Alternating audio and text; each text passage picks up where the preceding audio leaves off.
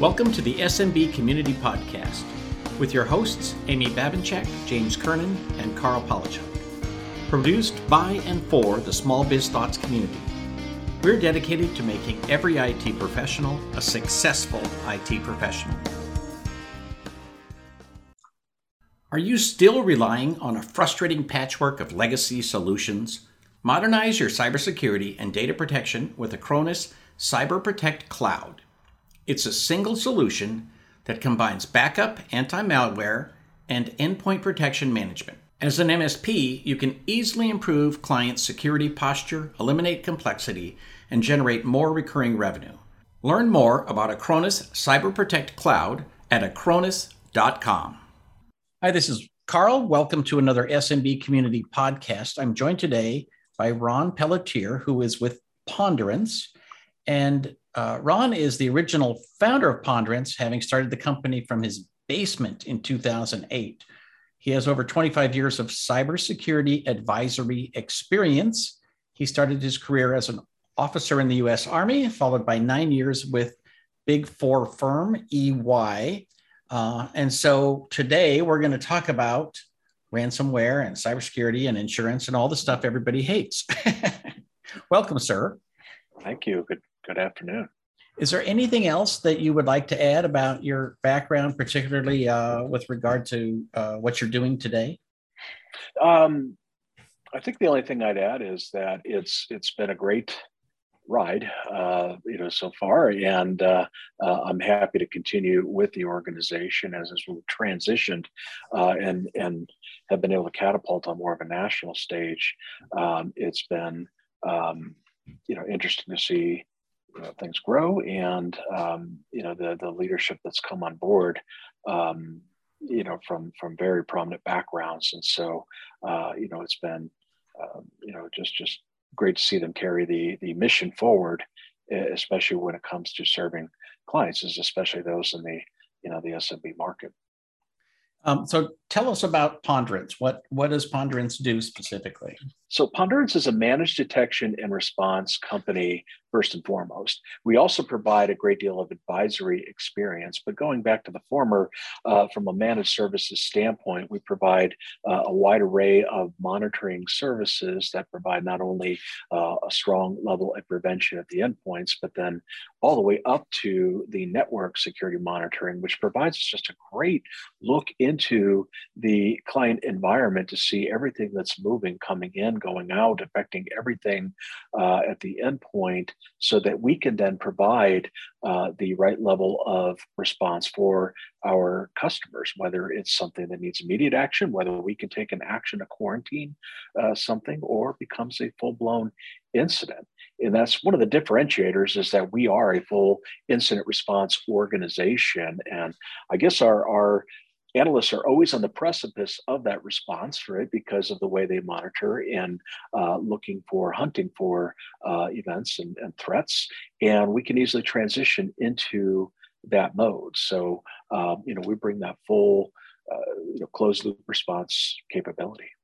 So when you say incident response, are you trying to prevent the exfiltration of data?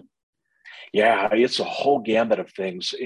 One of course, is a breach of any sort. But if you think about the various threats, for information assets overall, not just a data breach or exfiltration, but it could be a denial of service, or some other level of hacktivism that is trying to take an organization down. So what we find is the vast majority of attacks are financially motivated, but there are so many other motivations too that organizations really have to take note of and prepare for.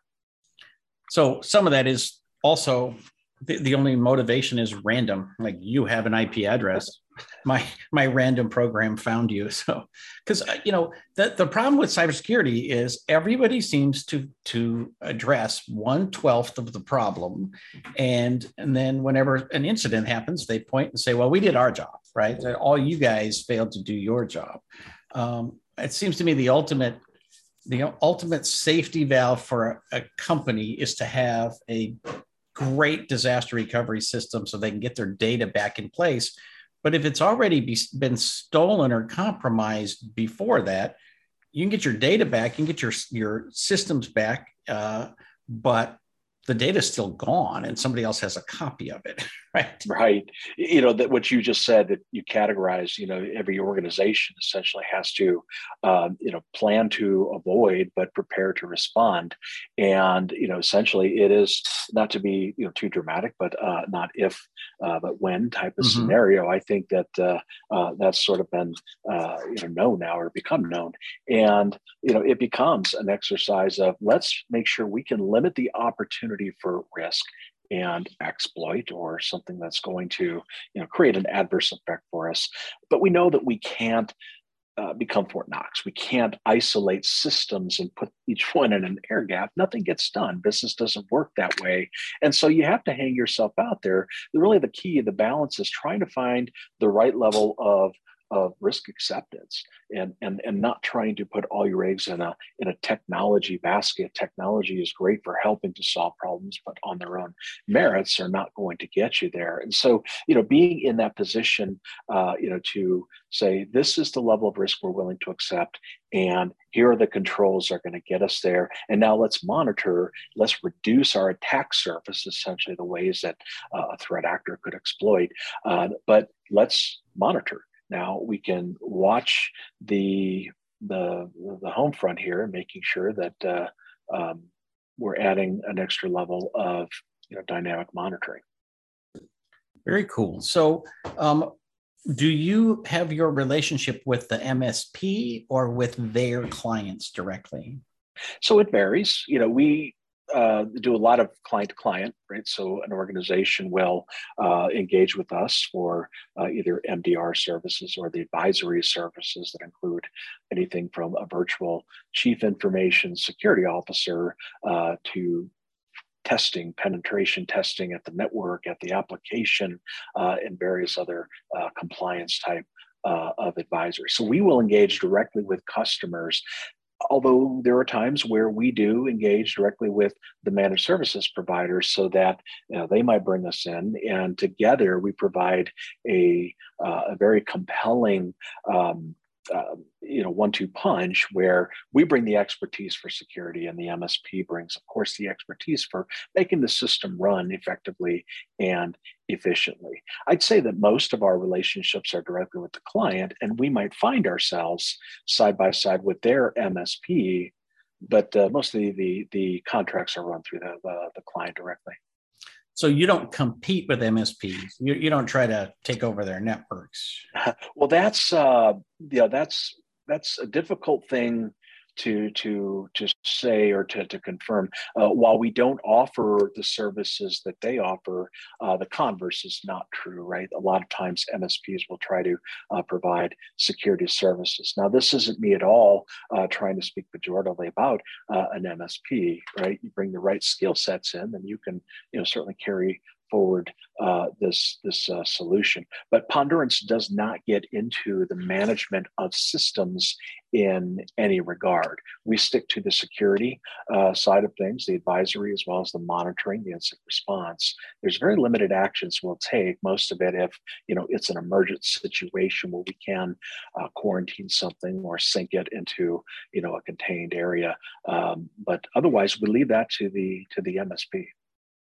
So, okay, good. Because what I was looking for is you don't compete. You don't go in and try to take their clients. I see. Right. Yeah, let me make a comment about that. So you're right. We don't compete in that. We don't try to steal their clients, right? Our mantra is none of us is as smart as all of us. And together we make a very compelling 1-2 punch where we provide the security, the client, or the MSP provides the management of systems, so it's a very symbiotic relationship in that regard. So we work very well together. Good. So what does it look like? Do you monitor a site, and if something happens, are you authorized to take action immediately, or do you need to contact the client, contact the MSP, and say, this is happening, you need to be aware of it, and here are the actions we recommend? So how does it work? Yeah, it depends on the nature of the issue. Our responsibility, the way we position it, is we want to not only identify potential activities that are of concern or issues, events. We want to also confirm them. So by going that extra step and making sure this issue is real, we've lowered the false positive rate dramatically. So essentially, it's something that the organization or the MSP needs to be brought fully into in that regard. So we take some actions that certainly can be direct response, and we're limited in that regard because it's something that we build this relationship with the customer and their resources or the MSP. We're working side by side. They're the experts on configuring the systems and managing the systems. And so together, what we will do is go forward and tackle an issue. So there are some limited responses we can take that are not automated per se, but they do provide some level of direct action on our part. Okay. And what size of end user client is ideal for your services? Oh, for Pondurance, our range is very, it's vast, and it's a good thing because our service, the solution we bring forward, scales very well, all the way from a 10-person organization, perhaps a nonprofit, all the way up to a tens of thousands type of organization at more of an enterprise, type of level, and so it varies to that extent. So the first thing that I think about is there, does this mean there's another agent on the client system? So they got the MSP and their remote monitoring and patch management, and then they got Pondurance on top of that. Does that cause confusion for the client, or does that cause any issues? It certainly can if it's not orchestrated in the right way. And that is one of the first things that we want to understand when we bring the solution forward. We want to understand the hierarchy. We want to understand the responsibilities, accountabilities, and those that need to be consulted and informed. So this whole RACI model, we want to make sure we apply that because there's no room for error, especially where time is concerned. And so we'll exercise with clients to make sure we have the right level of response, the right timing involved. It takes a coordinated effort, and a lot of times we have maybe a chief information security officer or at least an IT director that sort of plays that quarterback. But we work directly with the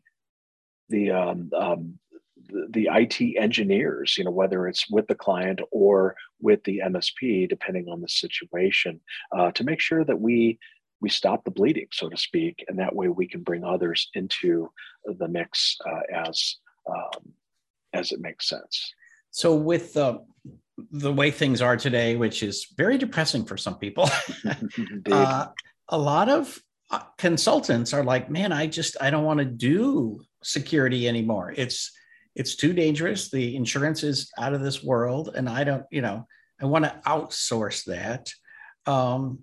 But in order for that to work, you need to have a reasonable cost structure, right? Because the client is now paying for an IT consultant and all of their software and all of their monitoring and, and now another thing on top of that. So how do you make that affordable for end users?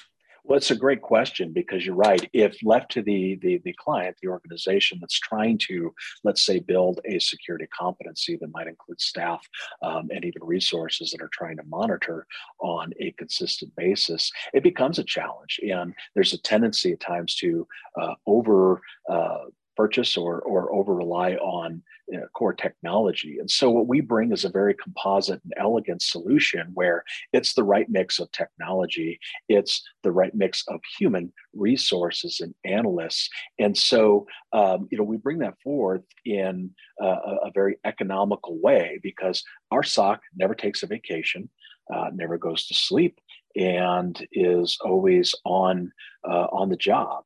And it's difficult for an organization to be able to do the same, unless you're talking about your Fortune, 50, maybe even 100 companies that can afford that. The reality is that security is a scarcity business. We have a great need for additional professionals to be able to do this type of work, and it's creating some gap, and it's certainly a very difficult prospect for a client organization to maintain that competency in-house, because as soon as they get trained, now this person can say, wow, I'm going to put myself out there, and guess what, it can be snapped up by a consultant or another type of managed services provider. And so it is a difficult prospect, but bring in that economy, let's say it that way, economy to the client organization in terms of technology, the service overall, and then the incident response makes a lot of sense. Very cool. So with I guess insurance being what it is, are you seeing that your clients have an easier time getting insurance? Because, one of the things I've seen is that, end users have come to me and said, we can't get insurance. It used to be built into our business policy. Now we have to bolt it on and we can't afford it.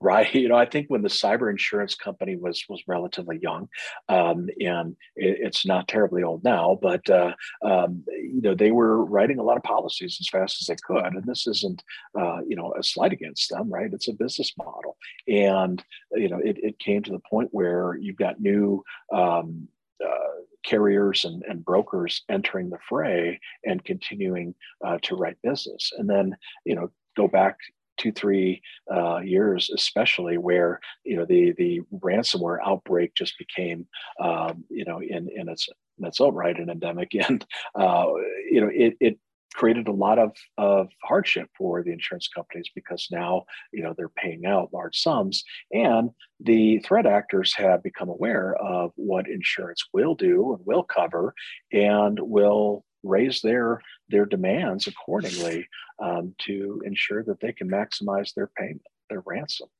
Well, you won't say anything bad about them, but I will just tell you from my perspective, the insurance companies created this problem themselves. They oversold these things like extended warranties because they were super profitable and the payouts were $100 here and $100 there. But now all of a sudden they're having to pay out on promises they made without doing due diligence about whether or not the client had secured their own systems. And so, I got no love lost for them. I think that the ones that are really good and even from the onset realized that this was a future problem. These are the ones that we're doing business with. They're the ones that still are in a great business model and have been and do well by their clients, and making sure that they can get them to be insurable, right? And that's the challenge, is that there are some basic criteria that organizations really have to be able to demonstrate now to be even considered insurable. And those are challenges. And even those that have not experienced an incident, well, it's likely there's two factors here to think about. Your premium is likely to go up by at least 50%, in some cases 100%, in some cases 200%. The other factor is you've got to get your application and your renewal application in very early. We're talking months, because of that backlog and because of the scrutiny and the underwriting that's now involved in ensuring that the company is making the right decision, to provide you with liability insurance. I've not heard someone state that before, that you gotta get your application in early, because this is no longer a case where you can just check the box and pay an extra $100 and now you got cyber insurance. No, it's very scrutinized now. And you know what, again, these are the ones, the companies, the insurance companies that are still, in this business. They've learned some lessons, but they've also, these are the ones that started recognizing early on that this could become an issue, and they plan for it. So they're doing well by their customers by, making sure that they're aware of what the new requirements are, or highlighting past requirements. It may not be longer okay for an organization just to say, yep, I've got it. Well, now you've got to say yes, and what is it that you can demonstrate, or what can you tell us to demonstrate that this is in effect, it is implemented and it's sustained. So there's a lot more scrutiny that is applied, certainly. Have the insurance companies, as a rule, come up with a nice little checklist that I can say, okay, here, I do this thing, I fill out this 112 question audit, and now I can get insurance? So, at the root, all of their questionnaires, I'll say, sort of rhyme, right? They all come from the same themes, just maybe ask questions a different way. But it's not necessarily you can lay one template over the other. There are some companies that care more about certain, mitigation measures or control measures than others. Some want to go a little bit deeper. We're actually trying to put together a conjoined list of, an aggregated list of those questions that are asked by some of the major carriers, which is, an interesting exercise. But that's something we can offer, to our clients to help them prepare as they move to either renew or, in some cases, believe it or not, obtain cyber insurance for the first time. Oh, I completely believe it.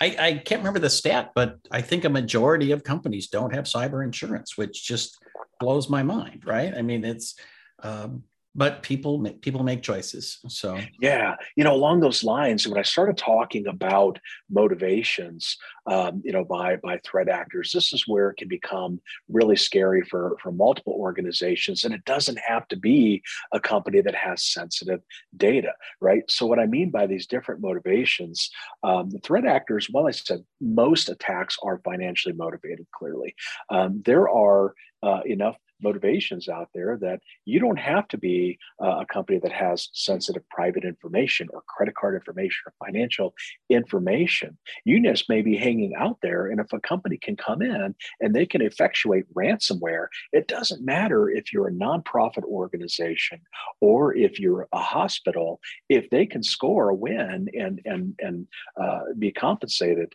for that, then they're absolutely going to take that step.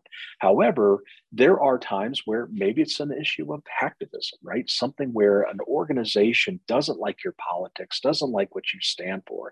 And in this world that we're in now, where things have never been more polarized, there's a lot of cases like that are actually happening. One that comes to mind, interestingly, has happened with Kellogg, the brand, the cereal brand, where because of the strike that was happening and some issues with labor, they resorted to hiring all new staff, and their human resources site, was actually flooded with fake resumes and other things that actually created some bandwidth issues. Now, I'm not saying Kellogg had an incident or an issue like that, but if you think about that as a microcosm of a larger event, if somebody doesn't like what you do, then they can set their sights on taking you down. And it's not a financial compensation model. It's just that I don't like you, and I'm going to create harm for you. So those are some things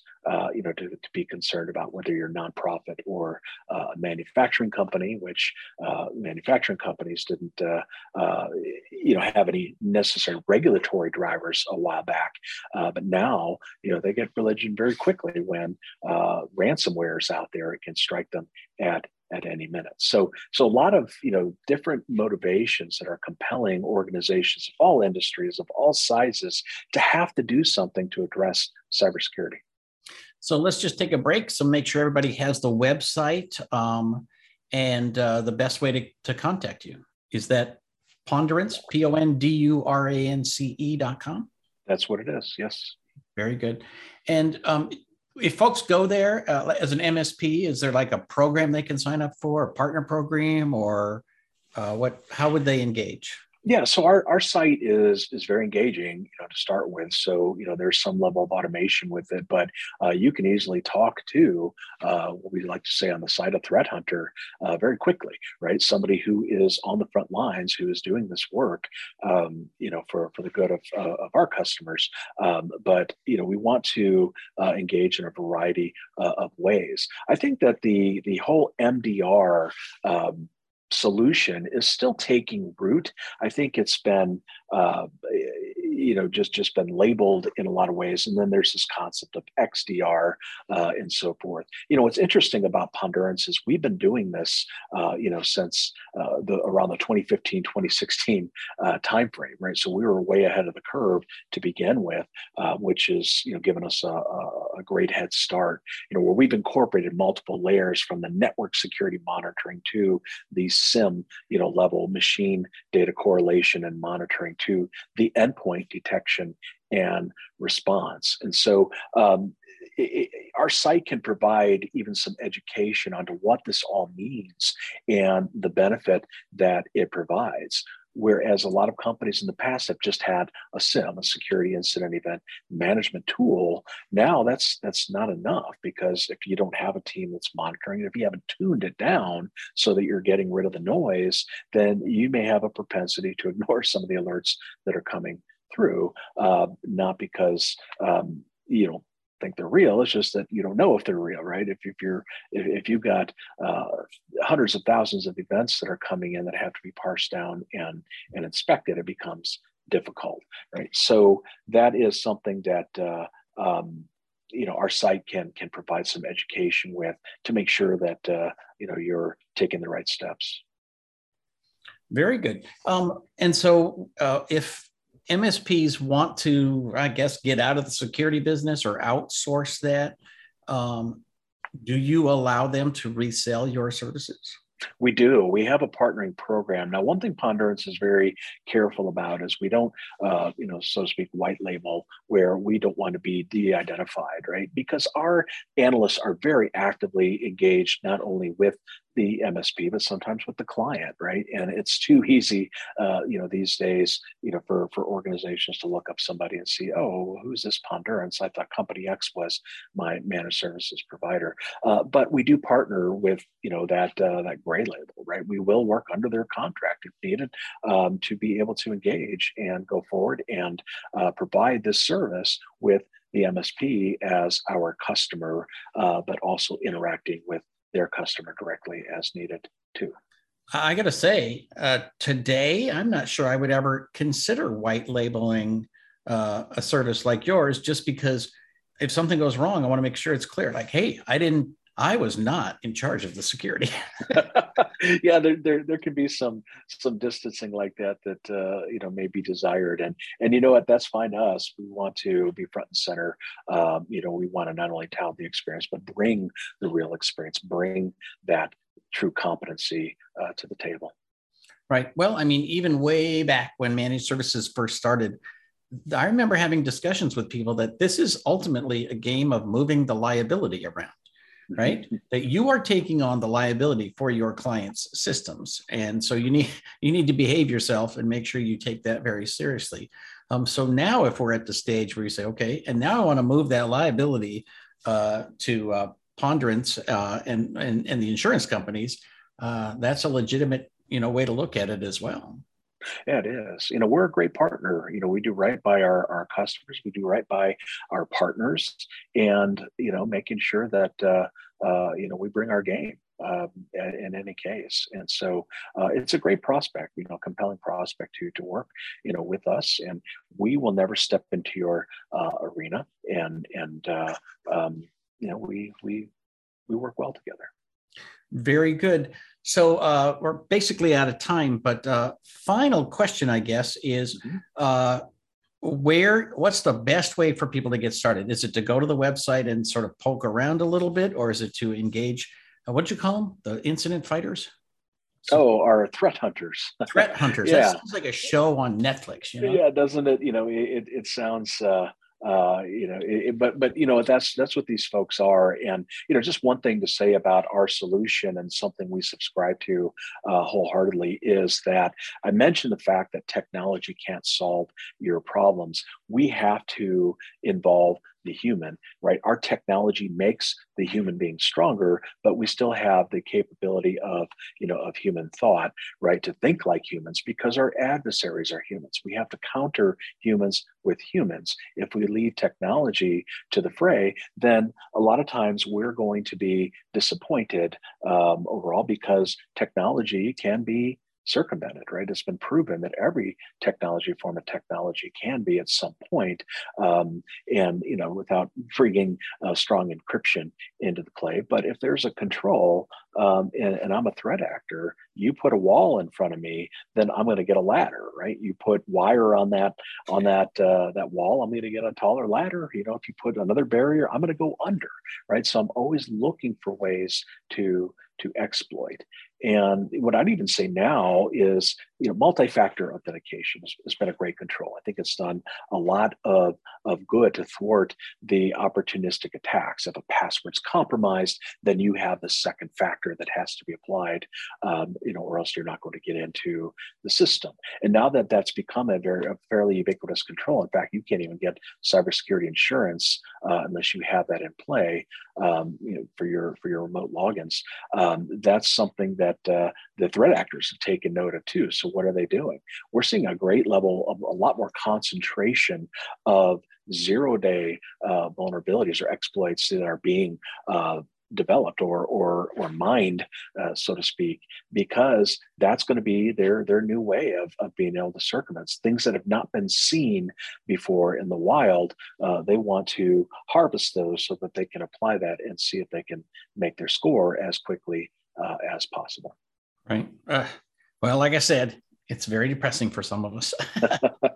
There's a lot at stake, certainly, but, there's hope too. And, right. Being able to work with a company like us, like Pondurance, we can bring a lot of sanity to the process because we're not going to over-engineer your program. We want to bring the right size methodology, the right size procedures, the right size tools to make sure that we're mitigating the risk sufficiently based on your own risk tolerance. Very good. Well, that will pretty much do it for this episode. Ron Pelletier from Pondurance.com. Thank you for being with us. Carl, thank you for having me. I do appreciate it.